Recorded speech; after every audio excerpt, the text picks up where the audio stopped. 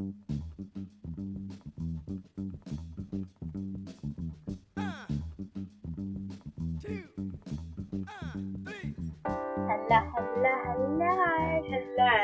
I'm Tony. I'm Nelly. And we are the Lazy Book Lovers. Can you imagine if you went first once with the name? Oh. The world would turn upside down. That would really throw me off. That would be really weird, wouldn't it? I need to be in charge.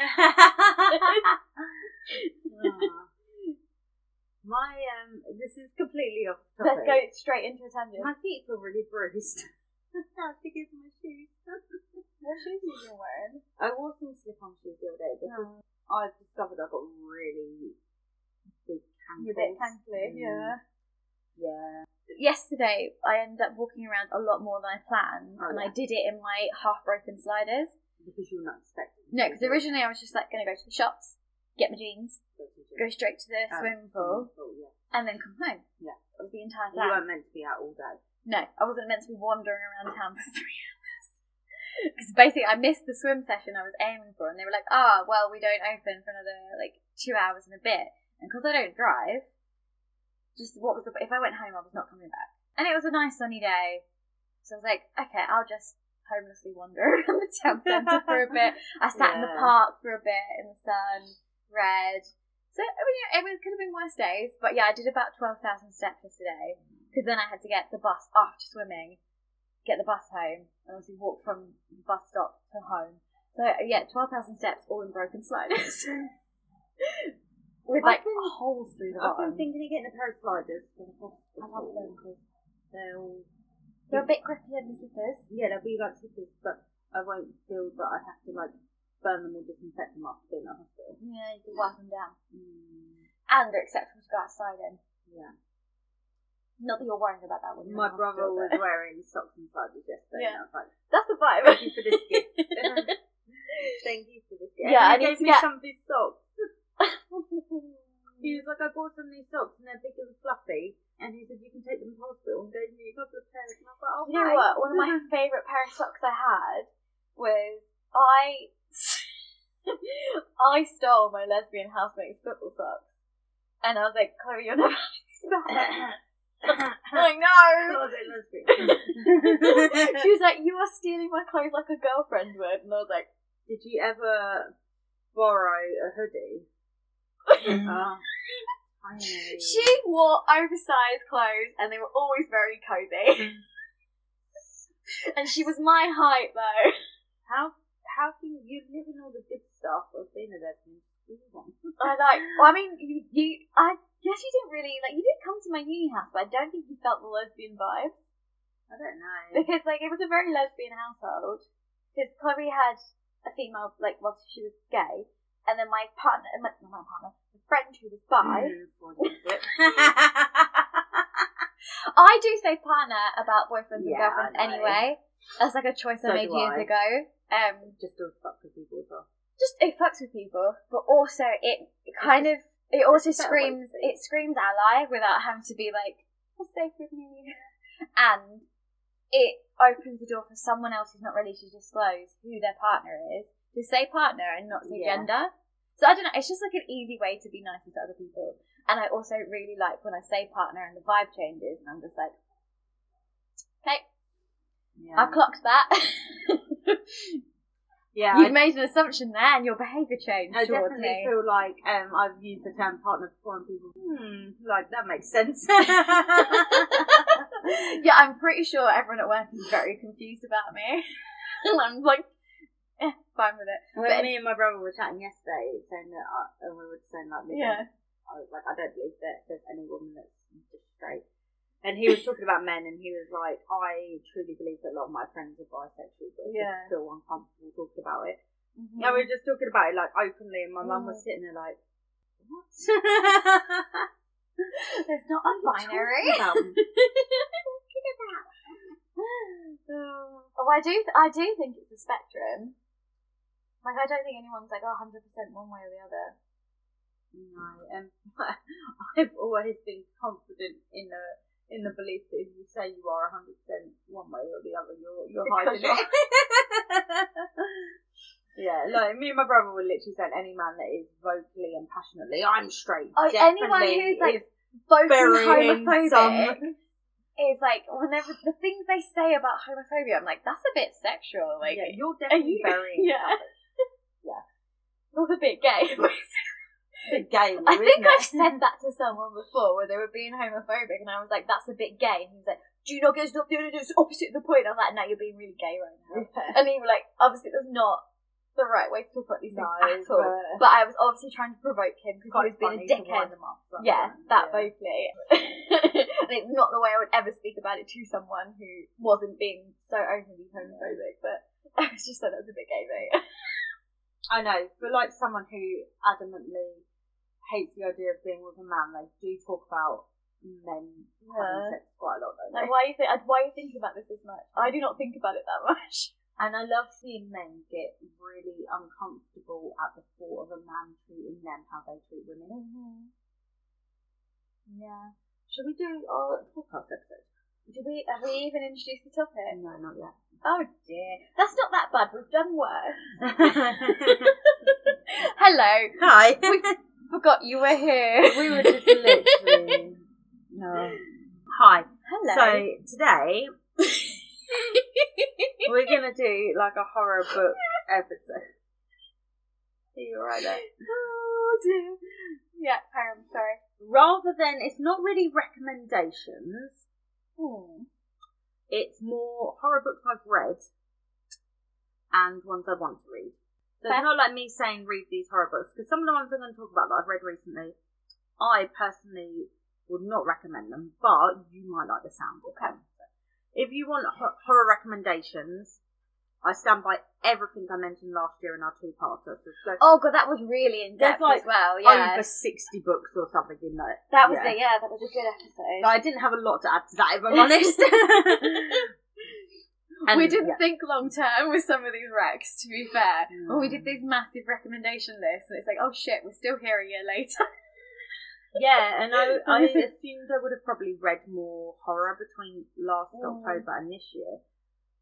But you've been on a different kick this year, haven't you? It's just vibes this year. It's been a vibe That's kick. just the word I'm using so much recently. It's vibes, just the vibe. Vibes and smut. That's the thing. I did discover Monster Erotica this year. And I'm proud of it, right? And I stand by it.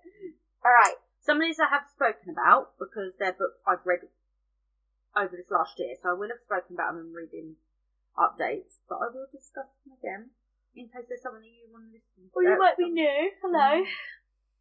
And I've opened them all up in Storygraph like I did last week. If you didn't listen to last week, go listen to our Draft Academia books last week. I've got them in Storygraph so I can do all the content warnings on them as well. Do you have your Storygraph on our card? Is your Storygraph public? I don't know, I might have. I'll have a look. Maybe, have a look. If on the Lazy Book Lovers Instagram, which you should follow if you don't already. Yes. And you need to rate. We haven't said that this whole time. No. Oh, you need to rate, review, and like us on things. Yes, please. Thank you. Okay, carry on. It'll be a beautiful Halloween present. Subscribe. It can be a baby present to me. Yeah, this can be your baby shower gift. Like and rate us and subscribe. And follow us on things, please. And I'm debating about getting us a Twitter. So, let me know how you feel about that. Twitter account, that is Tony's baby. I'm scared of Twitter, I don't go there. This is not always a fun place to be fair. Mostly on it because of work. And that's where a lot of celebrities and authors out themselves as turfs and shit, so I don't really want to. I go and I found out the author of The Binding. Do you remember when I read that at the beginning of the year and I was really into it and loving it?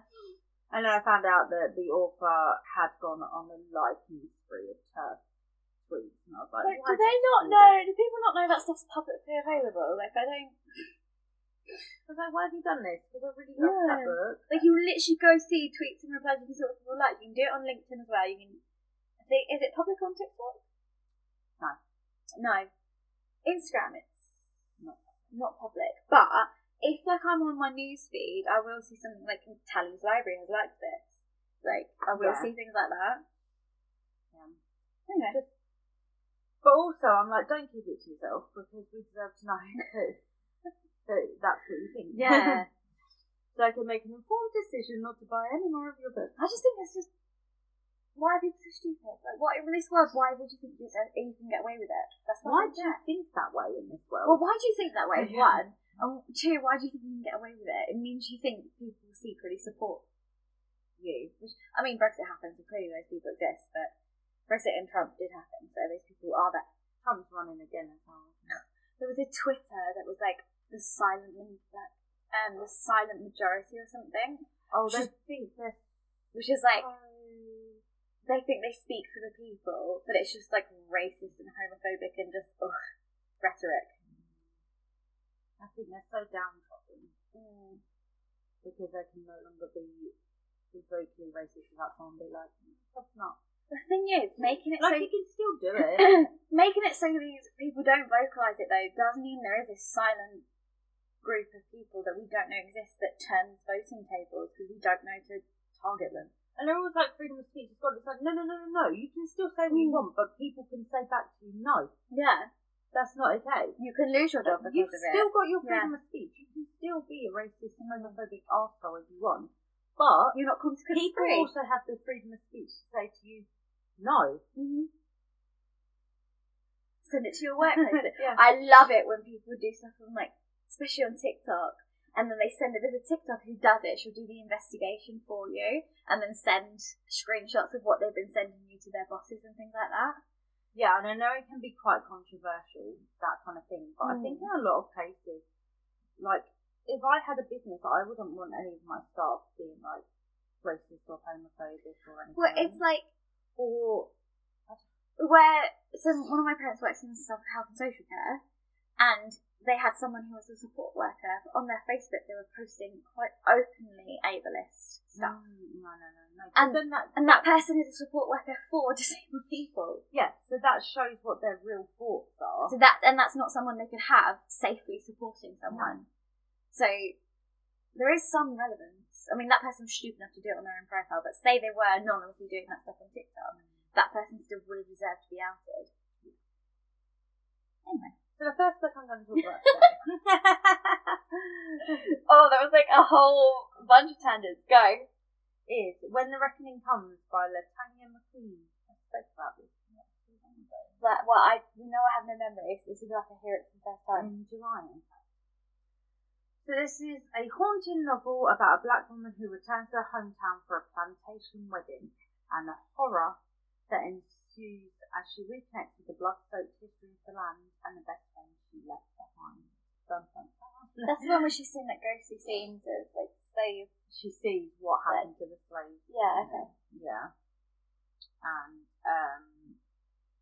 the idea of a plantation being turned into a wedding resort. It does happen. And a museum where they hire black people to be actors, yeah. But it's probably based on something real. It probably does happen. Yeah. Like, genuinely probably does happen. Which is just...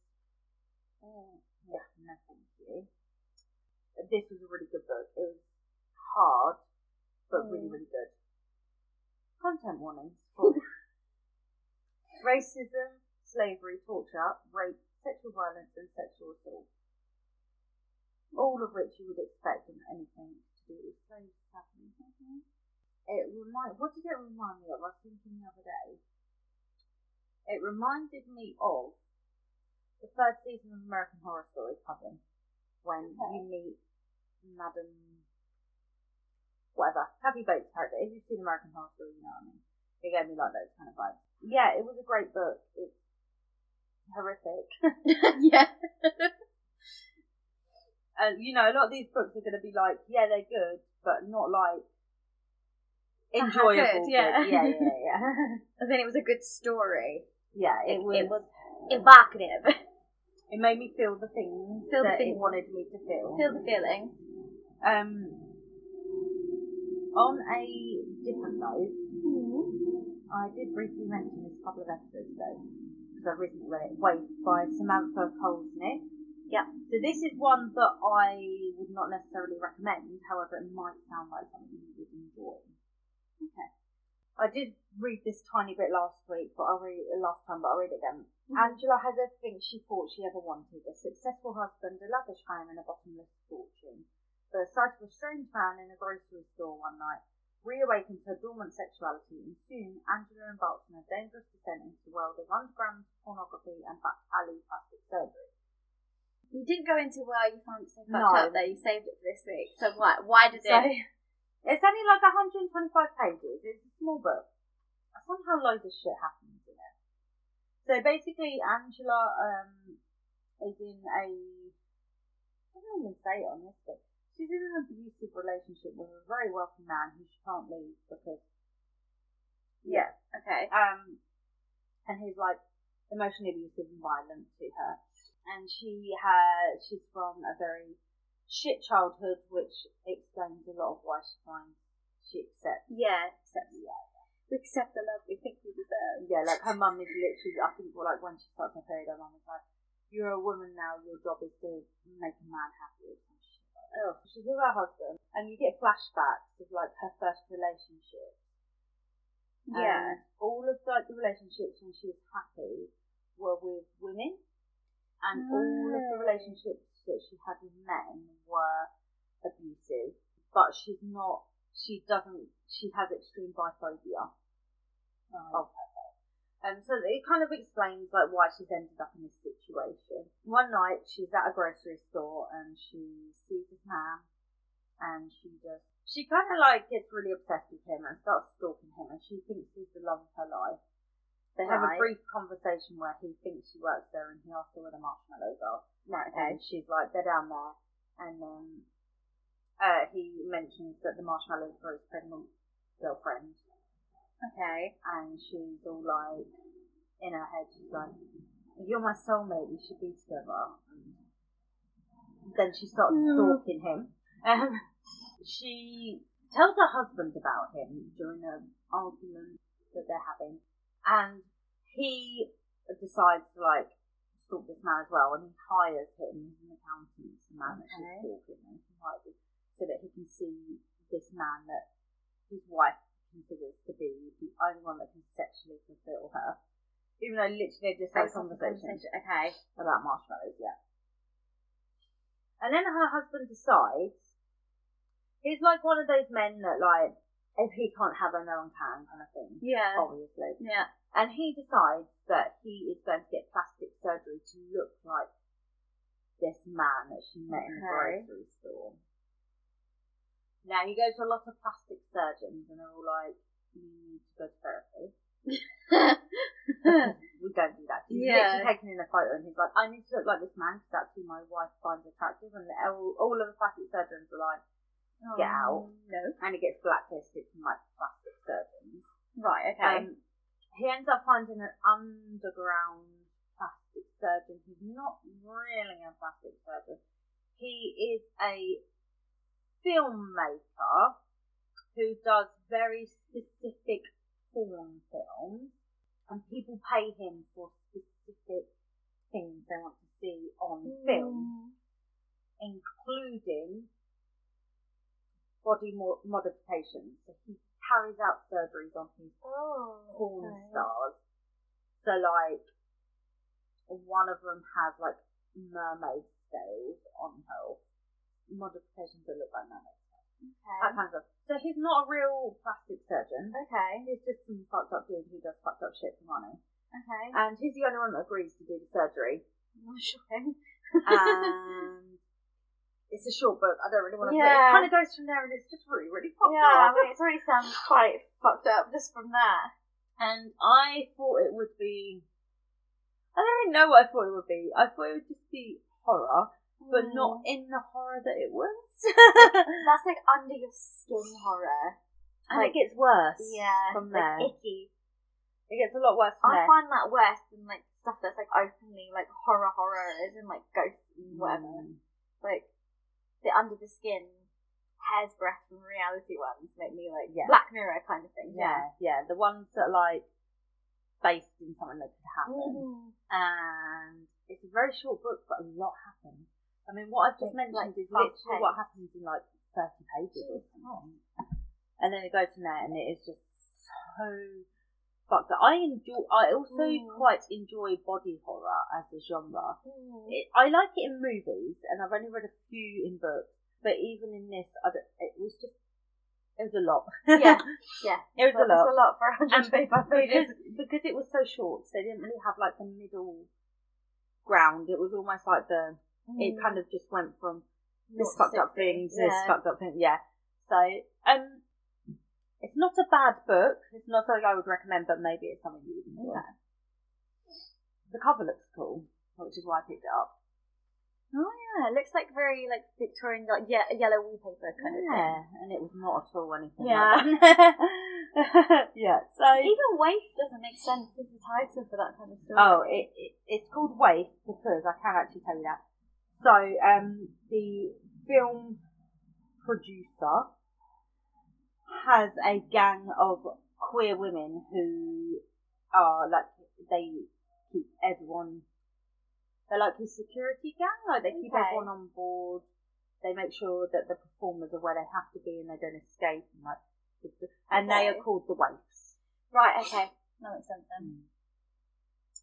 And they are very comfortable with killing people or whatever they need to do to get the job done. Equal opportunities. Yeah. I mean, yeah, it's a queer gang, which is kind of cool. But yeah, I can't remember if I mentioned this last year. I don't think I did, because I think I might have read it after our episode. If I did mention it last year, well done on remembering. So we do not. The Troop by Nick Cutter.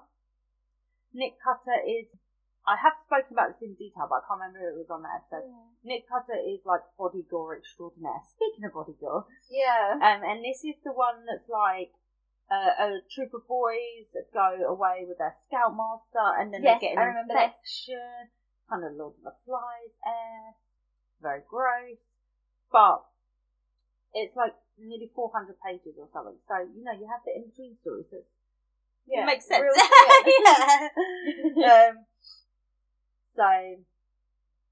Yeah. They go to this camping trip on an island, obviously, and then a man rocks up on the island who's like very thin and blah blah blah, and who's clearly infected with something, and he passes it on to them all, and then it becomes very much like survival of the fittest, kind of inspired by Lord of the Flies, I guess. Things like that used to feature quite heavily in my nightmares. I've talked about that before. Like viruses and like zombie viruses spreading, all these like viruses spreading. Well, after COVID as well, you can see how easy it is. I think working in a hospital setting taught me how easy that stuff could happen. Oh, I didn't do the trigger warnings, did I? So trigger warnings of Waif, body horror, rape, sexual violence, sexual assault, violence, murder, phobia, cancer, emotional abuse. I think I actually covered all of them anyway. That's quite a long list. For such a short book. Yeah. And then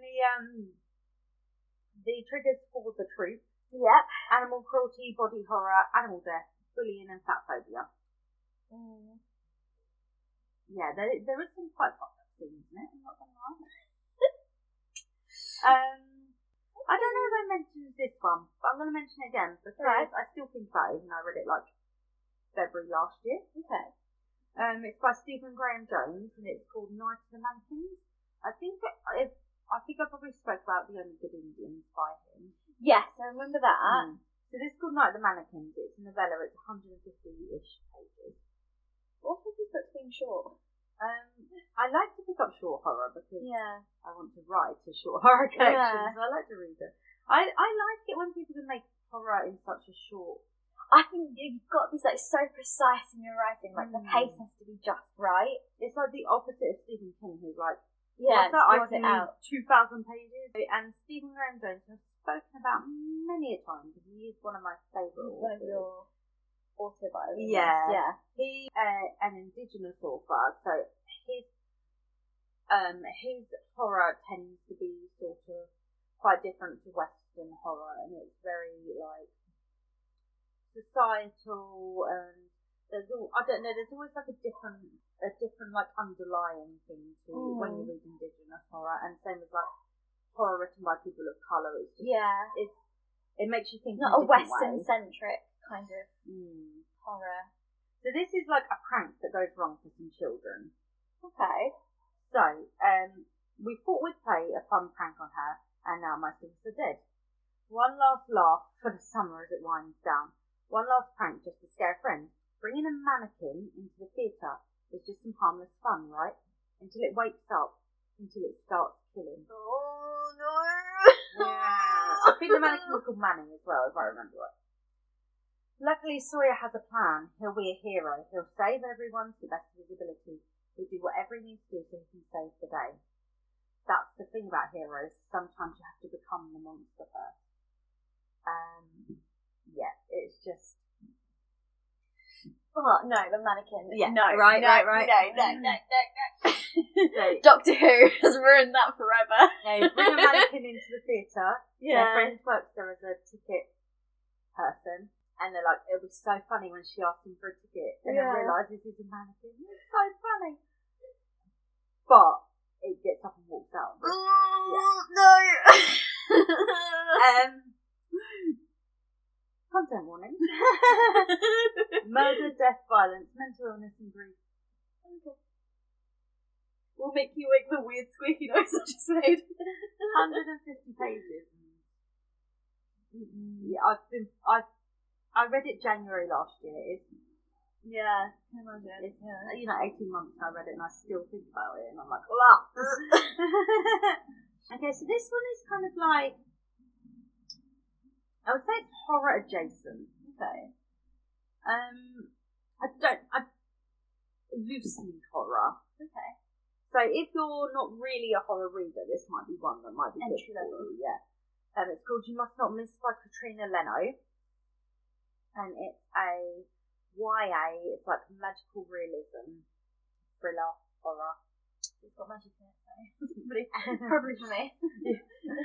So it says, one of us is Lion meets Carrie in this suspenseful story of friendship, family and revenge. And I think that's all right, she's done that quite well. Magpie Lewis started writing in her yellow notebook the day after her family self-destructed. The day her father ruined her mother's life. The day Erin, Magpie's sister, skipped town and left her to fend for herself. The day of Brandon Pitt's party. Now Magpie is called a slut in the hallways of her high school. Her former best friend won't speak to her, and she spends her lunch period with a group of misfits who have been as socially exiled as she has. And so, feeling trapped and forgotten, Magpie retreats to her notebook, dreaming up a perfect, magical place called Near. A place where her father never cheated, her mother never drank, and Magpie's own life never derailed so suddenly. She imagines Near so completely, so fully, that she writes it into existence, right into her backyard. I'm going to stop there, there is more, but I think that's good. Does a maladaptive daydream come to life? Pretty much. It has queer and trans in it as well. The content warnings: alcoholism, sexual assault, bullying, rape, suicide vomit, and transphobia. Oh, all the big ticket items. I think like it's one of those you might not realise it's horror if you. Okay. I don't know. I think like for beginners, it's a good horror. You might think it's like a YA fantasy story. Yeah, if you read a lot of horror, you might read it and be like, "This isn't horror." Yeah. But for what it is, like, okay. Yeah. Yeah, I understand. So one more of what I've read recently, and the rest are just going to be a few that I want to read. Okay. So hopefully I'll have read them by next year. We need more material, horror so you Rex. better. The horror Rex live and die with you. So this one, I don't know if I've spoken about it again, but this one's called The Cosmology of Monsters by Sean Hamill.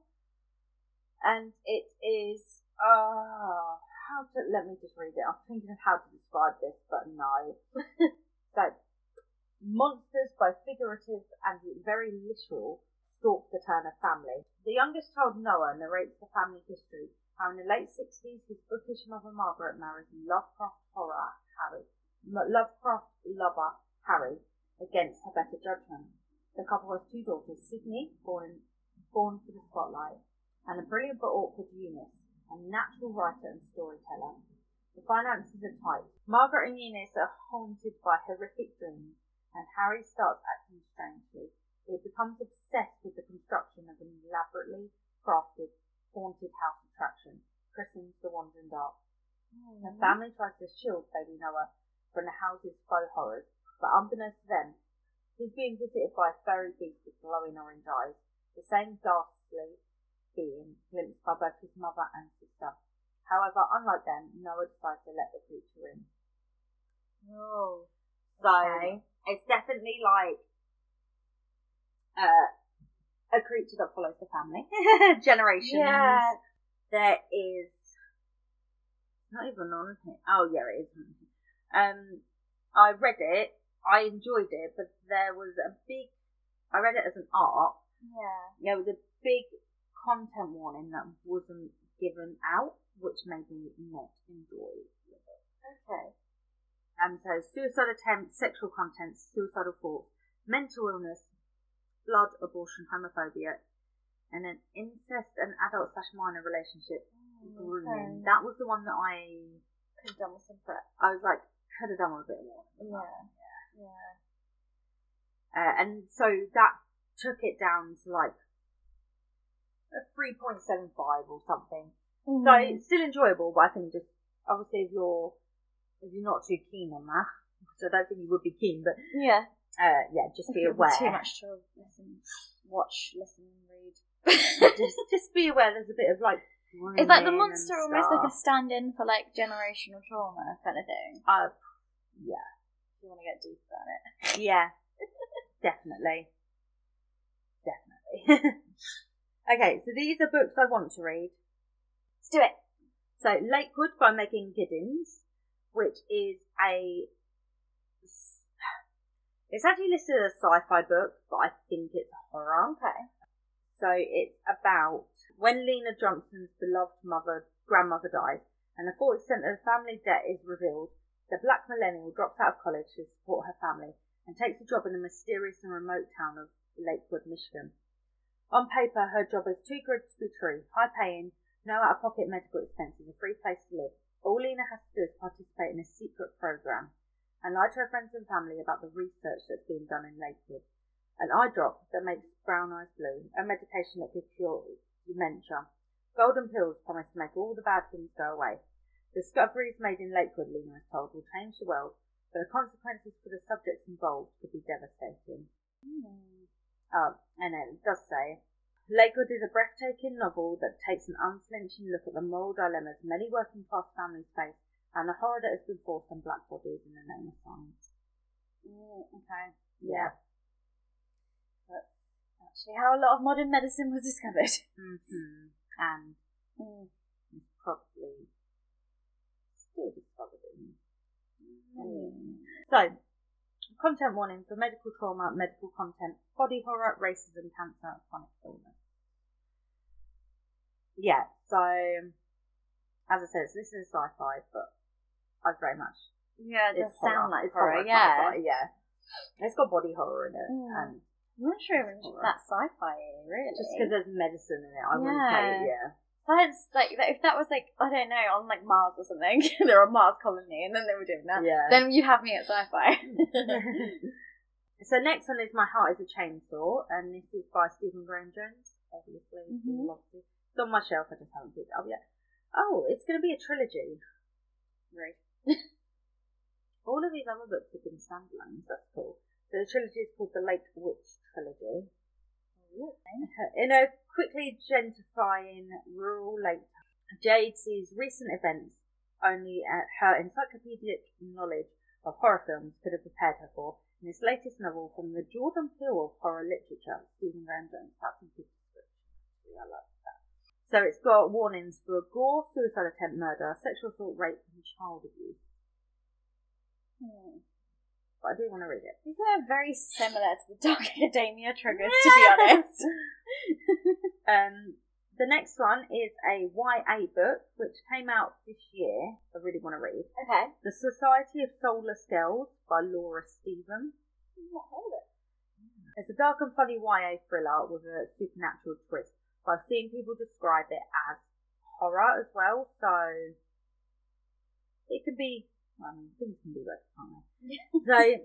So, 10 years ago, 4 students lost their lives in the infamous North Tower murders at the elite Caraval College of Art. Sounds like it could be that. Forcing Carvel to close its doors. Now Carvel is reopening, and fearless student Lottie is determined to find out what really happened.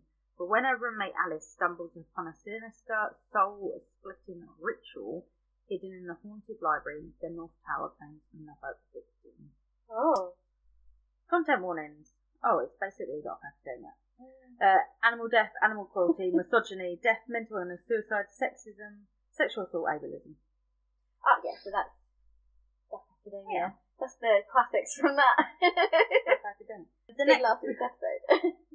The next one is by Paul Tremblay, who is a very well-known horror writer. Yeah, I feel like I know this name. Doesn't always mean anything. I've spoken about, or potentially spoken about, no, I can't remember what it's called. Something. The baby's deleted that. She'll send me a text in about 3 hours. Cabin at the End of the World. Okay. I don't know if I mentioned that, but I read. Anyway, his one that came out this year, it only came out a few months ago, and I got it out of the library the other day, so I'll be reading it. The Pallbearers Club. So, what if the coolest girl you've ever met decided to be your friend?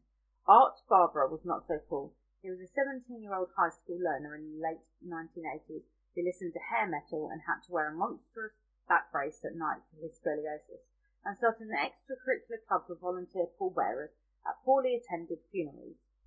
But his new friend thought the Pallbearers Club was cool, and she brought along a Polaroid camera to take pictures of the corpses. Okay, that part's a little weird. So her obsessive knowledge of the notorious bit of New England folklore that involved digging up the dead. And there were other strange things, terrifying things, that happened when she was around, usually at night. But she was his friend, so it was okay, right? Decades later, Art tries to make sense of it all by writing the Pallbearers Club a memoir. But somehow, this friend's got her hands on the manuscript, and she has issues with it, and now she's making cuts.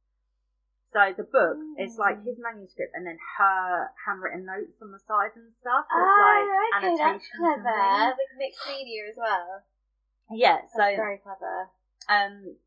From what I can understand, I don't think it's a spoiler because it's how people describe the book. Okay. And they say that it's like there's an illusion that she could or could not be a vampire. Okay. So, yeah, I can't wait to read this. Interesting. Content warnings for death, drug use, death of a parent, addiction, grief, drug abuse, cancer, alcoholism, bullying. There's a lot of I should just have these on a recording, shouldn't I? Alright, next one. I've got it as an audiobook on Audible. Okay. I hope to listen to it soon. I don't know how you listen to horror on audio. I don't know how to do it. It's so much more intense. I find it harder to read it. Do you? I find it like, I don't know, I guess because I read fast, I can get to it faster. Whereas if I'm listening to it, you've got to like listen to it draw itself out. Yeah, that's true. And like also when it's like I think acted out, it's more real for me. When I'm listening to it on audio, I'm usually doing something else while like washing up or something. So perhaps like my full attention is there. Yeah. When I'm reading it, I'm usually sitting in bed reading. I picture it a lot more. Like I picture it a lot either way, but I picture it so vividly with audio. Like it's like almost like if I'm doing something at the same time as listening to audio, it's like a picture in picture. Yeah. Like there's two different pictures I'm looking at. And I'm not already looking at one of them, if that makes sense. Yeah. So, this is by Caitlin Starlin.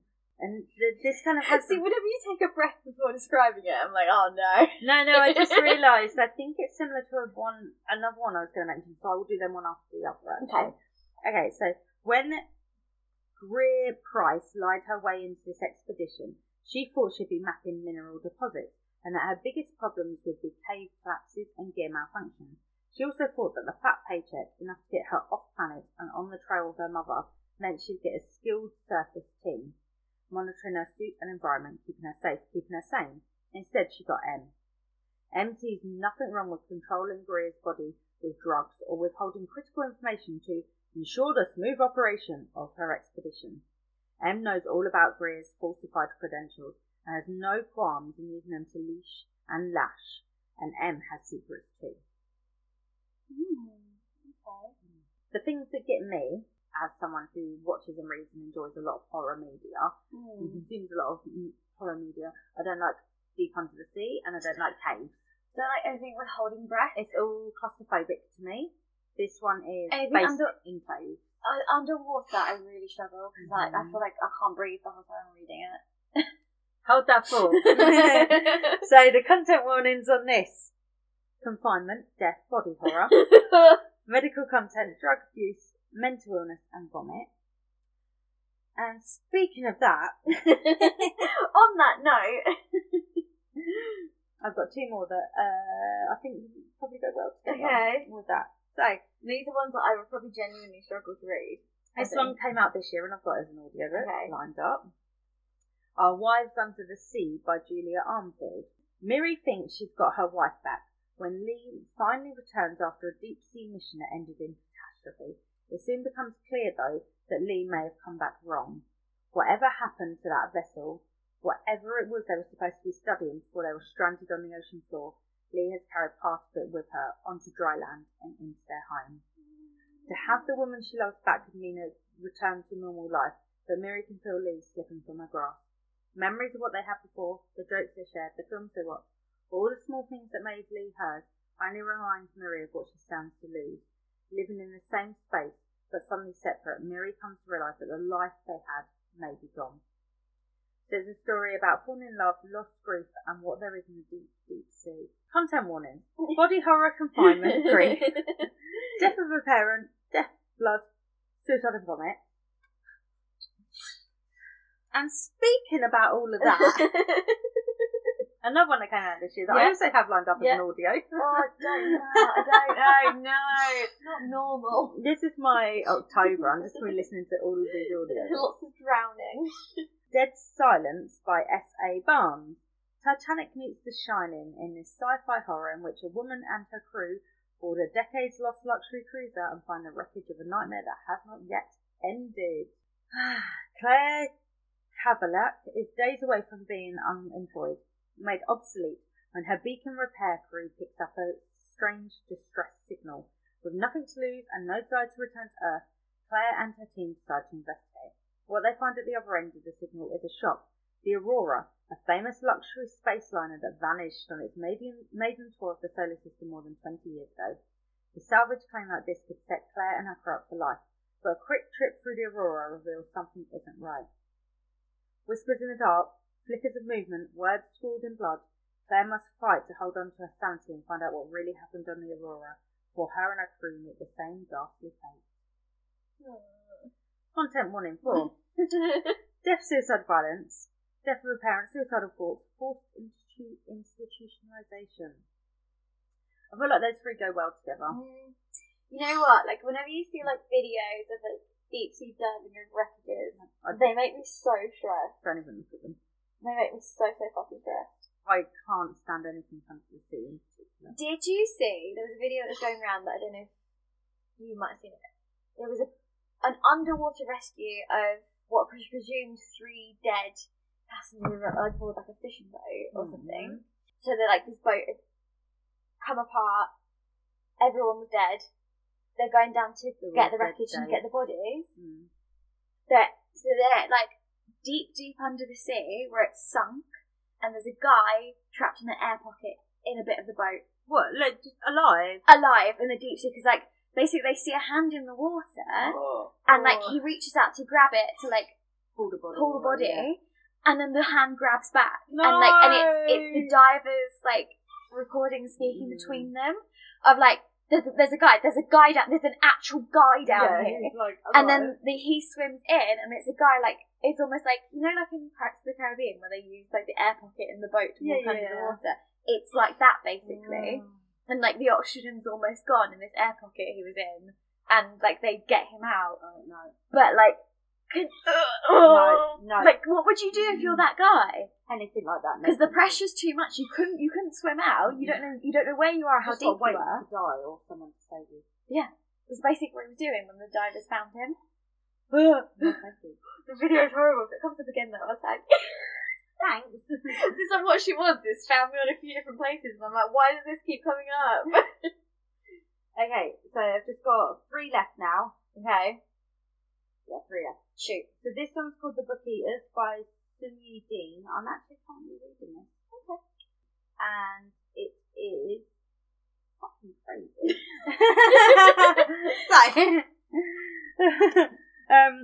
Out on the Yorkshire moors live a secret line of people for whom books are food and who retain all of the book's content after eating it. To them, spy novels are a peppery snack. Romance novels are sweet and delicious. Eating a map can help them remember the directions. And children, when they misbehave, are forced to eat dry, musty dictionary pages. Devon is part of the family, an old and reclusive clan of book eaters. Her brothers grow up feasting on stories of valour and adventure, and Devon, like all other book-eating women, is raised on a carefully curated diet of fairy tales and cautionary tales. But real life doesn't always come with happy endings, as Devon learns when her son is born with a rare and darker kind of hunger, not for books, but for human minds. Yeah, really good so far. I'm like 30% in. Yeah. Crazy, batshit crazy, but so good. This author's like quite active on TikTok. Okay. Content warnings: violence, domestic abuse, pregnancy, childbirth, and child abuse. What's some new ones? Some fresh ones in there. Mixing up a bit. Speaking of child abuse, speaking of childbirth, Just Like Mother by Anne Hetzel. The last time Maeve saw her cousin was the night she escaped the cult they were raised in. For the past 2 decades, Maeve has worked hard to build a normal life in New York City, where she keeps everything and everyone at a safe distance. When Andrea suddenly reappears, Maeve regains the only true friend she's ever had. Soon she's spending more time at Andrea's remote Catskills estate than in her own cramped apartment. Maeve doesn't even mind that her cousin's wealthy work friends clearly disapprove of her single lifestyle. After all, Andrea has made her fortune in the fertility industry. Baby fever comes with the territory. The more Maeve immerses herself in Andrea's world, the more disconnected she feels from her life back in the city, and the cousin's increasing attachment triggers memories Maeve has fought hard to bury. But confronting the terrors of her childhood may be the only way for Maeve to transcend the nightmare still to come. Content warnings for rape, pregnancy, sexual assault, child death, infertility, murder, and abortion. And a creepy AF cover. It's just like a doll's head. It's like a doll's head. It's like a creepy doll's head. It's pretty creepy. And the last one, we're just going to go for a bit of a different vibe. Alright, bit of variety. Some new triggers. So this is from 1872, in fact. So we're going to go right back. It's called Camilla. Back in the day. By J. Sheridan LeFano. And this is, LeFano, sorry. And this is the first vampire book ever written. It predates Dracula. And it is about the lesbian vampire. Oh, this is the one, it's a real, woman there's a conspiracy theory about, isn't it? But she bathed in the blood of virgins. Yeah. And then apparently had sex with a horse or something. There was just a weird rumour. Yeah, I think so. Okay. It's only 150 pages. Probably a normal novella length, a normal novel length at that time. In a lonely castle deep in the Styrian forest, Laura leads a solitary life with only her elderly father's company until a moonlit night brings an unexpected death to the Schloss. At first, Laura is glad to finally have a female companion of her own age, but her new friend's strange habits and eerie nocturnal wanderings quickly become unsettling, and soon a ghastly truth is revealed. Sufficed with gothic horror and sexual tension, Camilla predated Dracula by 26 years and has inspired generations of writers and is the foundation of the lesbian vampire myth. Content warnings for blood, death, murder, and racism. Bit different. Bit of variety there. And I was like, do you know what? Lesbian vampires. And one of the first vampire books. I'll take that. Sapphic vampire. Yeah, I'll take that. Need a bit more sapphic 1800s, horror in my yeah. life.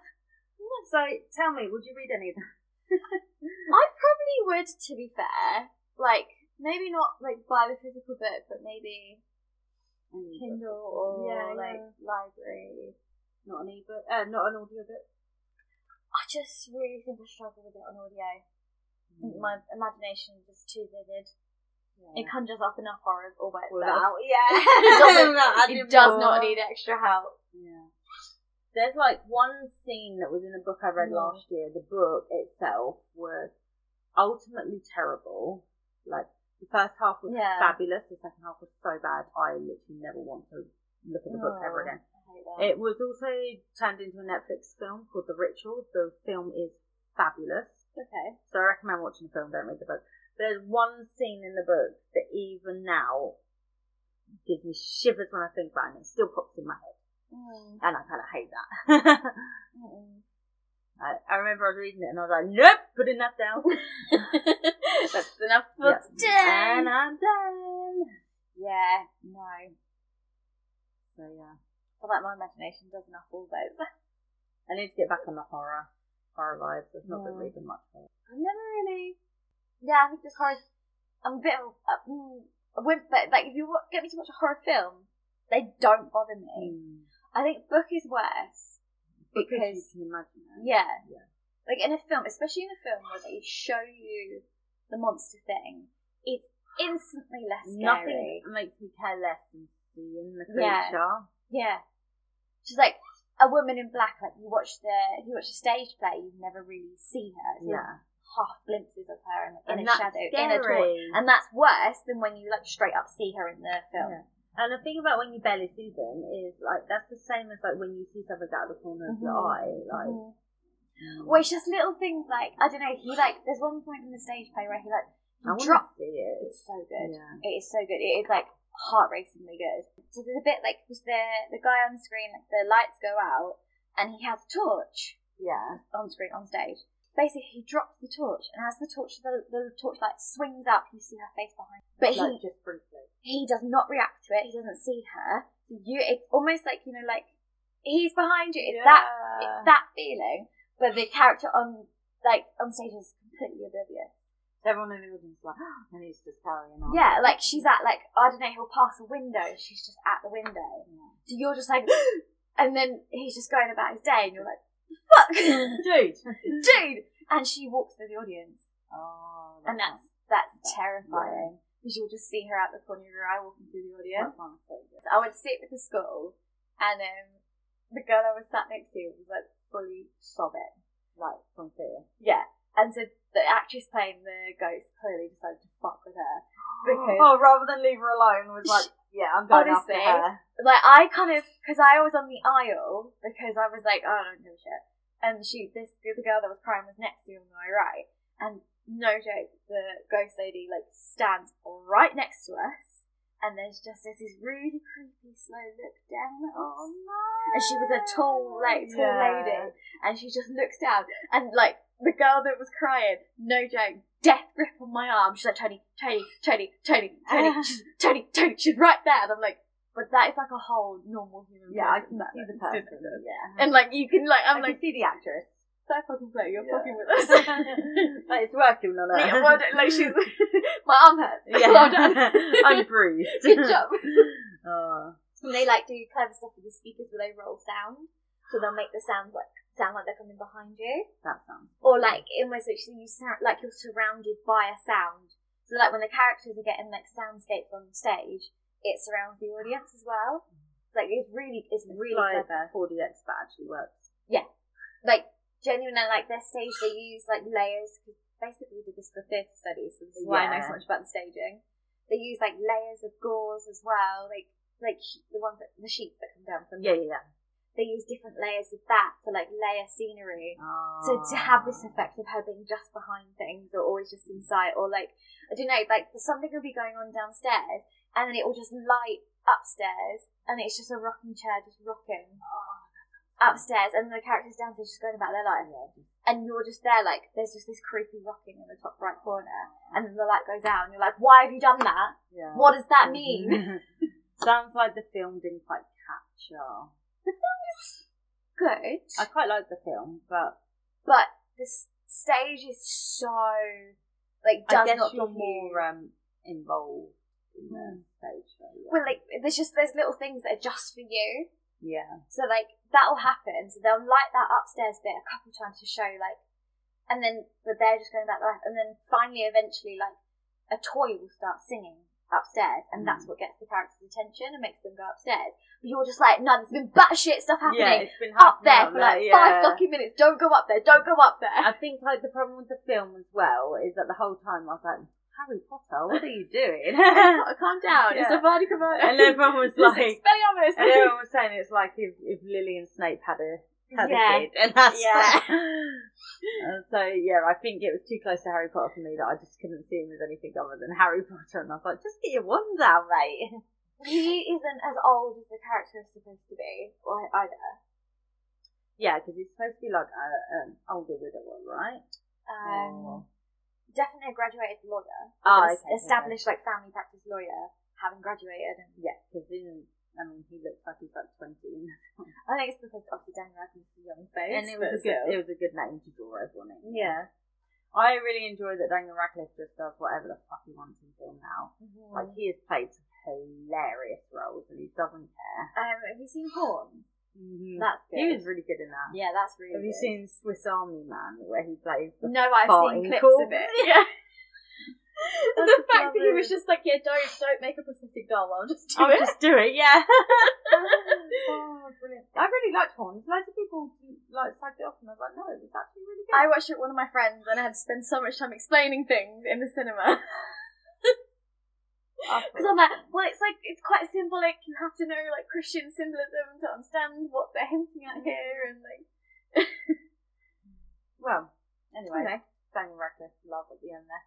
Well, it was a related tangent. Yeah.